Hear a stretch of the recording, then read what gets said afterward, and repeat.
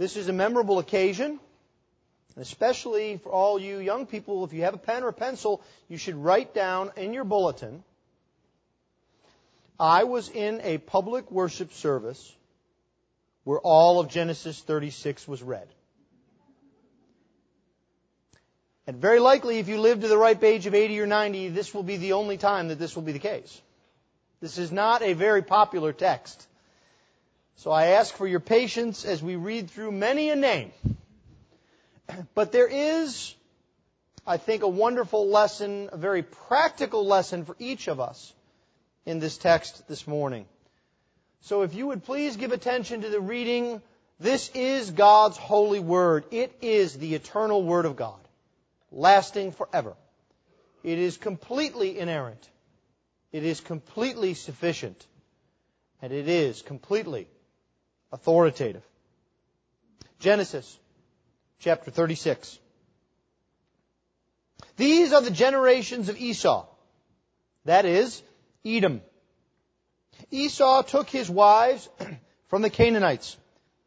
Adah, the daughter of Elon the Hittite. Oholibamah, the daughter of Anah, the daughter of Zibeon the Hivite. And Basemath, Ishmael's daughter, the sister of Nebaioth. And Adah bore to Esau Eliphaz. Basemath bore Reuel. And Oholibamah bore Jeush, Jalam, and Korah. These are the sons of Esau who were born to him in the land of Canaan. Then Esau took his wives, his sons, his daughters, and all the members of his household, his livestock, all his beasts, and all his property that he had acquired in the land of Canaan. He went into a land away from his brother Jacob, for their possessions were too great for them to dwell together. The land of their sojournings could not support them because of their livestock. So Esau settled in the hill country of Seir. Esau is Edom. These are the generations of Esau, the father of the Edomites in the hill country of Seir. These are the names of Esau's sons. Eliphaz, the son of Adah, the wife of Esau. Reuel, the son of Basemeth, the wife of Esau. The sons of Eliphaz were Taman, Omar, Zepho, Gatam, and Kenaz. Timnah was a concubine of Eliphaz, Esau's son. She bore Amalek to Eliphaz. These are the sons of Adah, Esau's wife. They are the sons of Reuel, Nahath, Zerah, Shammah, and Mizhah. These are the sons of Basemeth, Esau's wife. These are the sons of Oholibamah, the daughter of Anah, the daughter of Zibeon, Esau's wife. She bore to Esau Jeush, Jalam, and Korah. These are the chiefs of the sons of Esau, the sons of Eliphaz, the firstborn of Esau, the chiefs Taman, Omar, Zepho, Kenaz, Korah, Gatam, and Amalek. These are the chiefs of Eliphaz in the land of Edom. These are the sons of Adah. These are the sons of Reuel, Esau's son, the chiefs Nahath, Zerah, Shammah, and Mizhah. These are the chiefs of Reuel in the land of Edom.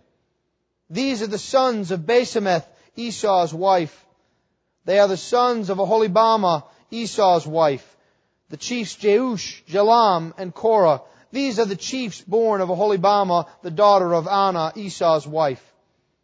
These are the sons of Esau, that is Edom, and these are their chiefs. These are the sons of Seir the Horite, the inhabitants of the land, Lotan, Shobal, Zibeon, Anah, Dishan, Ezer, and Dishan. These are the chiefs of the Horites, the sons of Seir in the land of Edom.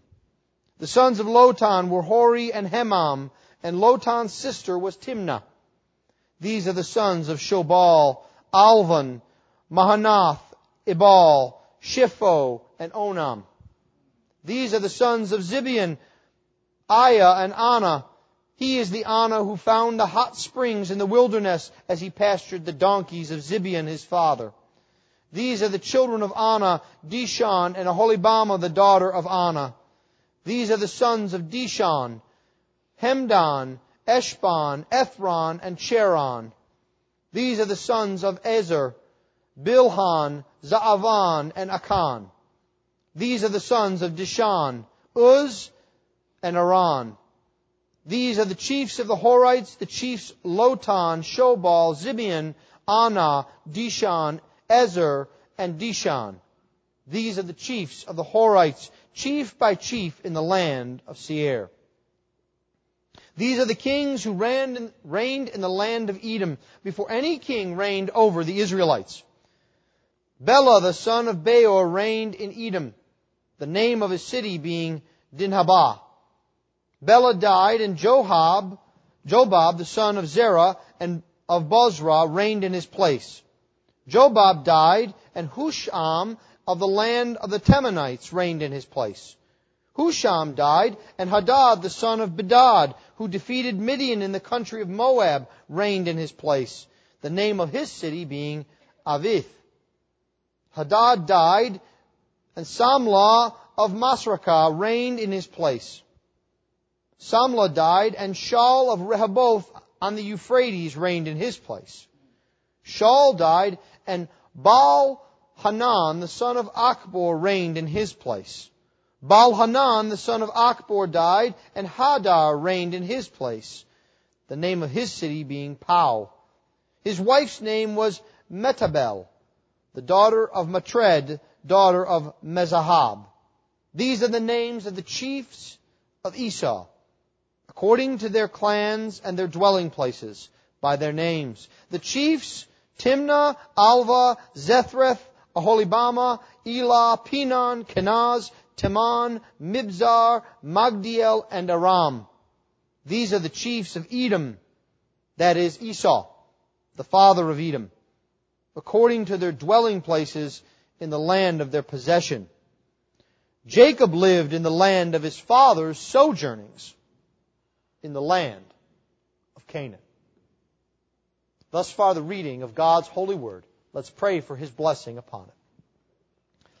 Heavenly Father, we ask this morning that You would teach us from Your word, that You would bless us and encourage us, that we might learn how we ought to live, how we ought to trust You from Your holy word.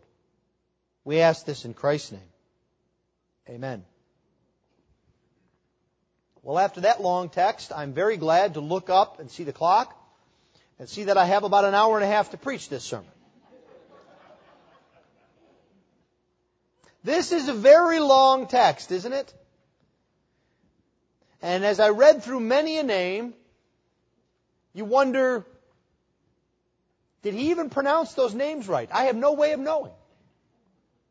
And there is a dulling and a sense that comes in here. And one of the things that I have remarked is that the book of Genesis is very interesting. It seems that it is either a week in which you preach one of the most important and well-known texts or chapters in all of the Bible, or you have some form of genealogy. And in either instance, it's difficult to get a practical application that affects us in terms of our faith and our actions. But this morning, I would like to say to you that there is much in this chapter. Now, I'm not going to go into great detail about all of the various genealogical conundrums or linguistic meanings of all of the names. I'm not going to try to pry out secret meanings from the text that no one has found before. This is a story of a man and his family, and of the choices that a man made, and that how that affected not only himself, but all of his family, and how it is a witness to this very day for you and me about how we ought to relate to the living God.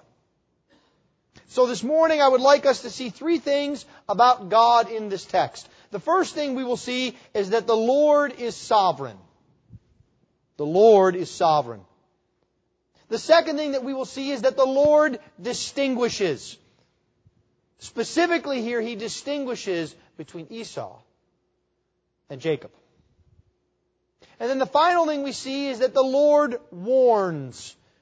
that this text is a warning that speaks to us, telling us of the temptations and sin that lie in wait. The Lord is sovereign. The Lord distinguishes. And the Lord warns.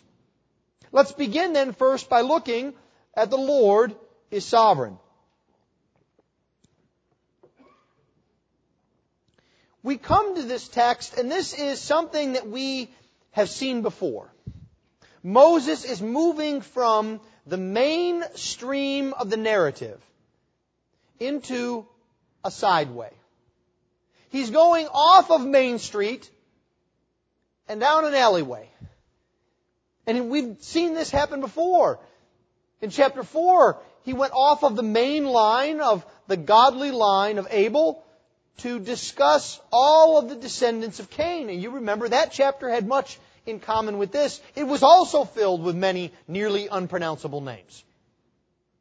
And then later on, after Abraham gave progeny of 2 sons, Isaac and Ishmael, we broke from the study of the covenant line of Isaac in chapter 25 to look a bit at Ishmael and all his descendants.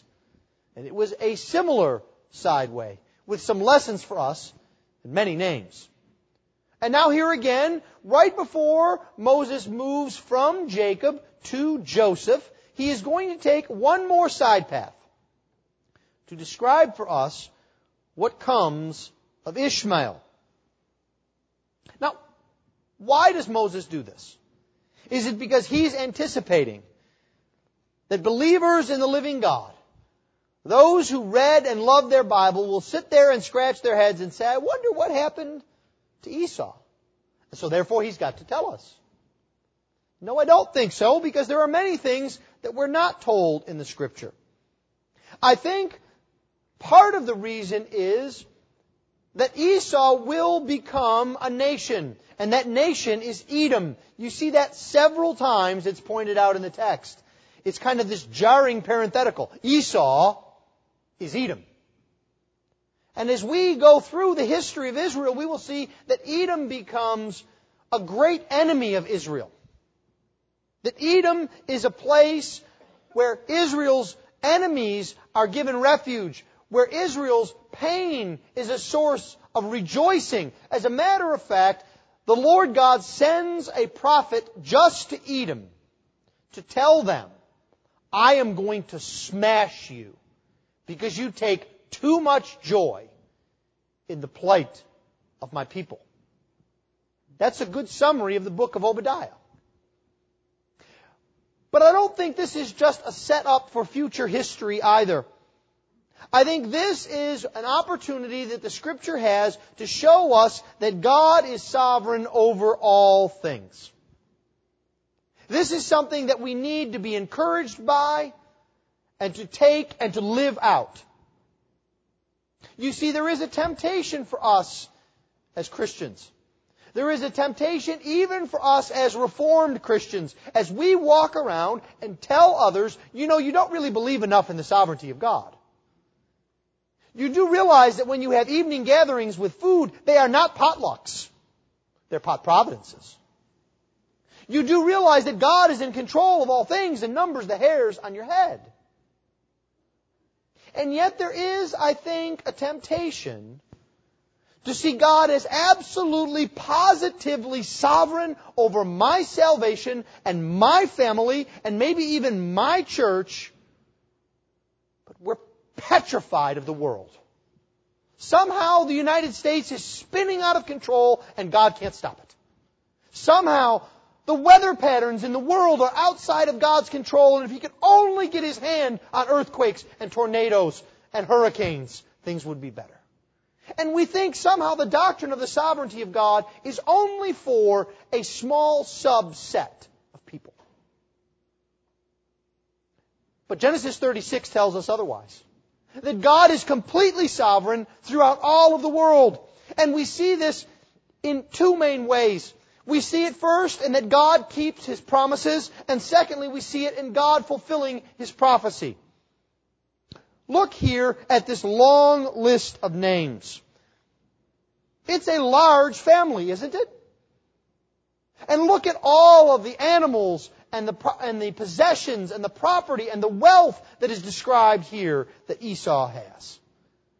And then again, look at the description of the land of Seir, the mountain country that he possesses and dwells in and has kings in. And then as you do that, turn back in your Bibles to Genesis chapter 27. In verse 39, Isaac blesses Esau. In the providence of God, he says, "Away from the fatness of the earth shall your dwelling be, and away from the dew of heaven on high. By your sword you shall live, you shall serve your brother, but when you grow restless, you shall break his yoke from your neck." Now, this is an interesting blessing, because it almost sounds like a curse. Away from you shall dwell. The problem is, if we look, though, in the New Testament, at Hebrews chapter 11, verse 20, the inspired writer of Scripture tells us that Isaac is blessing his son Esau. One of the solutions for this is that the preposition is mistranslated. That instead of being away from, it is just of. Of the fatness of the earth shall your blessing be. Of the dew of heaven shall you partake. But the bottom line here is that there is a blessing from Isaac to Esau. It's a rather reluctant blessing. Esau has to beg his dad for it. He says, "Don't you have any more blessings than the one?" And Isaac sort of fires off this, "Well, I guess I can give you this." And here we see the Lord God Himself fulfilling this promise beyond anything Isaac intended or Esau hoped. His family is indeed large. His wealth is unimaginable at the time. His rule is one of power and of might. God fulfills His promises even to those who are outside of His covenant. Why, you say? Why would God bother to bless people who don't obey Him, who don't believe in Him, who are not part of His covenant? And the answer is, because God said so. When He says it, He will do it. And we need to understand this. That when God gives a promise, it is a promise that is always yea and amen. He will never swerve. God will fulfill His promises, even in places we don't expect it. We also see it, though, in that this is a fulfillment of prophecy. Again, keep your finger where you are in Genesis, and now turn back just a little further to Genesis chapter 25. This is the prophecy that the Lord gave to Rebekah as we were studying some time ago in chapter 25 and in verse 23. The Lord said to her, "Two nations are in your womb, and two peoples from within you shall be divided. One shall be stronger than the other. The older shall serve the younger." This is a prophecy that is given that there will be two nations. Jacob and Esau will each be a nation, and that there will be a division that comes among them. There is an enmity that will haunt them. And then eventually the older will serve the younger. And this chapter shows us that God keeps His prophecy as well. He fulfills it. Now it makes sense why Moses says once, twice, 3 times, by the way, Esau is Edom. God predicted it. He brought it to pass. Even on something that we would not think that God should be bothered with. God should be paying attention to His people. He should be focusing on Israel. What does He care about those who are far from Him? And again, the answer is God is sovereign and powerful, and what He speaks comes to pass. This is the beginning of the division that will haunt Israel throughout the Old Testament. Just to give you one small vignette to trace. Look at verse 16. There is one name in the list of these names. Amalek. He occurs earlier again in verse 12 in a very pejorative way. He is the son of a concubine. Who is Amalek? Well, he is the father of the Amalekites, who will stand in Israel's way in Exodus 17 as they depart Egypt for the Promised Land, who will be an enemy and a foe in Deuteronomy 25.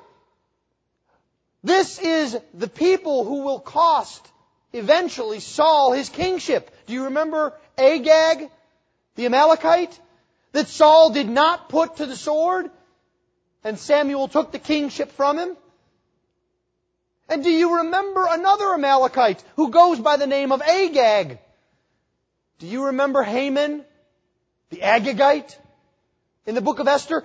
We are seeing here the beginnings of this prophecy being fulfilled, that these two nations will wrestle one another, and they will wrestle not because they kicked around in the womb. They will wrestle not because they're jealous of each other. They will wrestle because one is the seed of God and one is the seed of the serpent. God will bring His prophecy true. The second thing that we see here is not only that the Lord is sovereign, in control over all of the lives of all of the people on earth, but that the Lord also distinguishes. Now you see, there is another error that we are prone to, I think, as Reformed Christians. We grab so tightly onto the doctrine of the sovereignty of God that we somehow let slip the doctrine of the responsibility of man. You see, these are both true. It's like our Lord Jesus Christ. We must insist that He is divine, and we must also insist that He is human. Now, how that exactly works out is quite frankly up to God.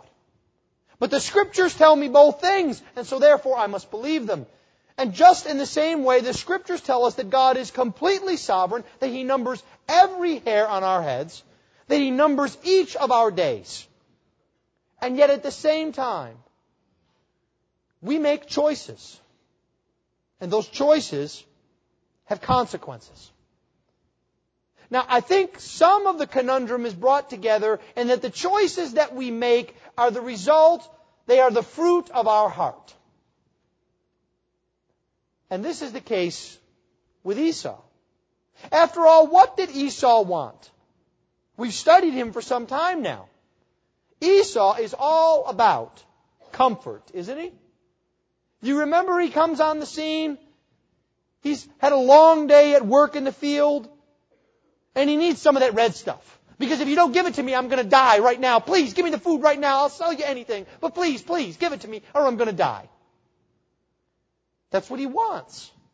He wants comfort. He wants wealth. He wants the birthright and the blessing not because of its spiritual significance. He despised that. He sold it for a pot of stew. But you see, what he does want is what goes along with the birthright. The right of inheritance. The right to get the best of Dad's flocks. The right to order people around. And you see, that's the third thing that he wants. He wants physical comfort. He wants wealth. But he also wants power. Doesn't he? Even when he comes back to make amends with his brother Jacob, he has to do it with a cavalry troop. Does that strike you? You remember before we've been focusing on Jacob's perspective and how Jacob was afraid and he saw all these armed men coming and how Jacob now realized how he had wronged Esau. But now I ask you to look at this from Esau's side. If he is intending to be reunited with his brother, to be reconciled, why does he need a small army with him? Except for perhaps there's some level on which he still wants to stick it to his brother. Intimidate him a little bit. You know what that's like, don't you? Some of you kids do this all the time. You hide just behind the door, and when your sibling comes by, you pop out. Boo! And while they're shaking, you're laughing. Because you like that. That's fun. You see, that's in our nature. We like the discomfort of others. And that's what Esau is like. He wants physical comfort, he wants wealth, and he wants power. And so what does he choose? Look at the fruit of his heart. The beginning of this chapter tells us that he chose wives. And it's a direct contrast to his brother. Whereas his brother went to Padan Aram and chose wives from his family and from the covenantal line, Esau takes wives from Canaan. He takes pagan wives. And it shows in how his family comes about. This long list of names that I read you, I won't read it again. Do you know that in this long list of names, there are only 2 names that have anything at all to do with God? 41 names, if you want to count them, this afternoon. And the only 2 that have anything to do with God are that first generation, Reuel and Jeush. All the others are things like ornament, or turtle, or fine gold, or mouse. None of them have anything to do with God. And you see, Esau has made choices. And these choices now are not only going to affect him, but they're going to affect his family. Another choice that he makes is where he goes to live. It's very interesting. This is kind of the opposite of the Abraham and Lot story. Their flocks are too much for Jacob and Esau to be together. And in this instance, Esau leaves. And he goes and he dwells in Edom and Seir. And you wonder and you say to yourself, why does he go there? Well, on some level, I think Jacob has the right of inheritance and he should stay in the promised land. But you have to understand that the land of Seir was much better. It was a much better place to be than in the land of Canaan. Because you see, the land of Seir was a land where 2 trade routes crossed. And where you could sell, and where you could do business, and where you could gain great wealth from the visitors. Picture like if your entire life was selling cheap trinkets to tourists, how much money you could make. If I asked you, where would you rather locate your business? On I-10, right after an exit, or on a side street in a suburb? You see, Esau wants wealth, and he makes the decision based on this. He wants power. So what does he do? He goes into Edom, and he conquers these people, and he establishes a kingship. Moses tells us even before Israel does. You see, Esau knows what he wants, and he goes after it, and he gets it. He chooses all of these things freely, doesn't he? I don't see an oracle here that says, and God dragged him to Edom. Do you? I don't see an angel came from heaven and told him who to marry. All of these are decisions that he made. And yet all of them are in fulfillment of God's sovereign control of his life. This is why God can say in Malachi 1 and in Romans 9, Jacob I have loved and Esau I have hated. You see, God is superintending all things by His sovereign power, but that does not leave us without responsibility. Esau is responsible for putting pagan wives ahead of godliness. He is responsible for putting wealth and desire ahead of a pursuit of the living God. He is responsible for putting power and authority above the Word of God. And the same is true for you. If you are sitting here this morning, ironically believing in the sovereignty of God and using that as a shield to keep from Jesus, saying to yourself, when God is ready to bring me to Jesus, He will. Until then, I'll just sit here. That I must tell you that you must repent. You are in sin, and the Lord will use your choices to lead you to destruction. You must choose the Lord Jesus Christ, and that is the outworking of your eternal destiny. The famous preacher Charles Spurgeon once said, if you want to know if you are elect, choose Christ, and you will be. You see, that is the outworking of election. Do not spend your days worrying about theoretical participation in the counsels of God. Live in the here and the now and obey the word that God has given to you, and His sovereignty will not be diminished one iota. But you see, this is what happens to Esau. He chooses from the fruit of his heart, and it brings about destruction. This is also a part of the desires of his heart. You see, Esau's heart was only earthly minded. He had no concern for God. His focus was only on the here and the now, and he valued himself based on how much stuff he had. Somehow I think Esau was an American. We're only focused on the here and the now. We value ourselves not the way the old medieval nations did, by lineage, but by how much stuff we have. Do you know what makes you real royalty in America? Someone told me this. The difference maker in America, which puts you in the top of the top of the top, is if you have your own airplane that can take you anywhere you want, whenever you want. You're in complete control. But it's not just that. What kind of car do you drive? Are you better than your neighbor because of the car you drive? Are you better than your relatives because you have an extra bedroom in your home? Are you better than your schoolmates or your friends because your mom and dad gave you a nicer phone earlier than they have? You see, this is how we value ourselves. It could be by cars and homes or by the number of toy cars and Legos. But you see, what we have to do is we have to not seek to place value on our own lives by the stuff that we have. That comes from the devil. So you see, children, when you are angry at your parents because they won't get you a certain thing for your birthday or for Christmas, or they won't buy the thing you saw on TV or on the computer, you must understand that Satan goes after small people too. He's coming after you to try and take you and turn you against your parents and turn you against even yourself and your own purpose by valuing yourself according to the stuff you have. Do not fall for that lie. It's a beguiling lie. Because it's easy to count stuff, isn't it? How do you count how prayerful I am?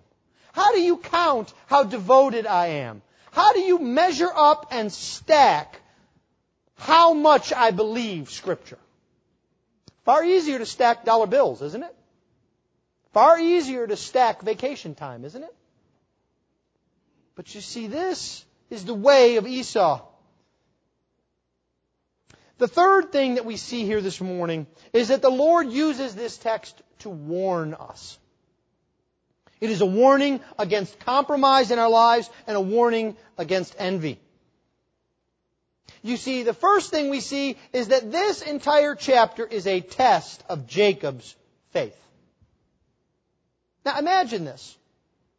Put yourself in the place of Jacob. You have received the promises. You are the younger that is supposed to rule over the older. You are the one who is supposed to have all of the blessings of God. God has come alongside you and reassured you of these promises over and over and over again. We've seen it several times, haven't we? But you look, Esau sure seems a lot better off than you. He's got more stuff. He's got more descendants. And he actually has a place that he can call home. God has called you to wander like a nomad in the desert. And Esau has a kingdom and a throne and a castle, as it were. And you look out and you wonder what God has for you. And as the years go on, it gets even better. You get to go from wandering to slavery. And we look and we wonder, what is God doing? This seems all upside down. Esau should be punished. Come on, smack him, God. He's not doing anything he's supposed to do.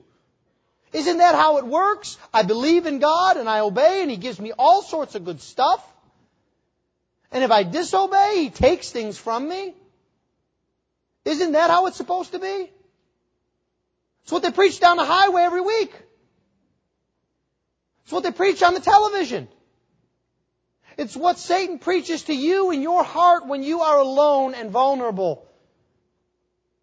That you can know how much God loves you by how comfortable you are, or how much stuff you have.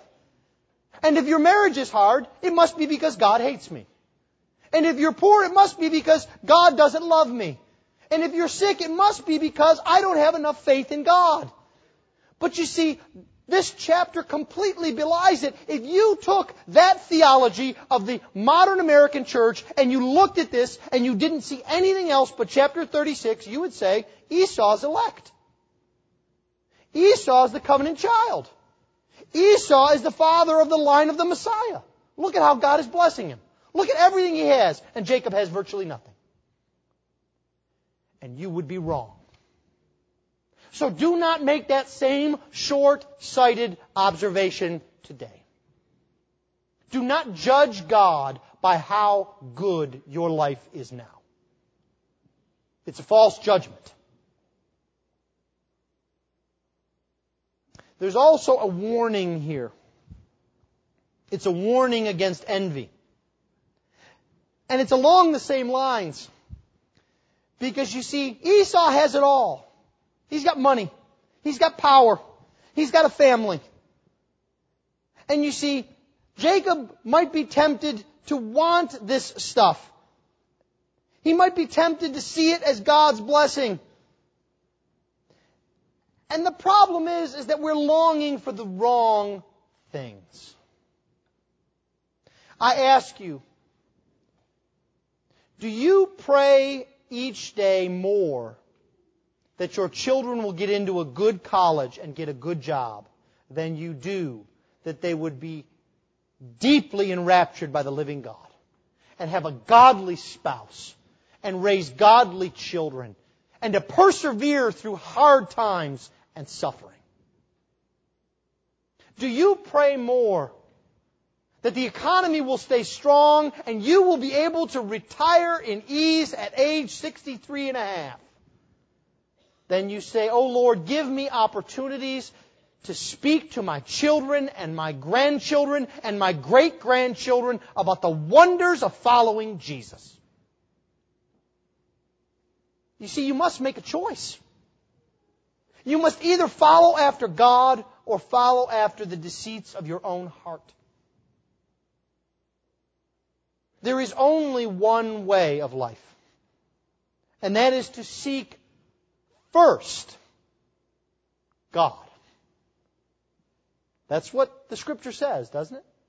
Seek ye first the kingdom of God and His righteousness, and all these things will then be added unto you.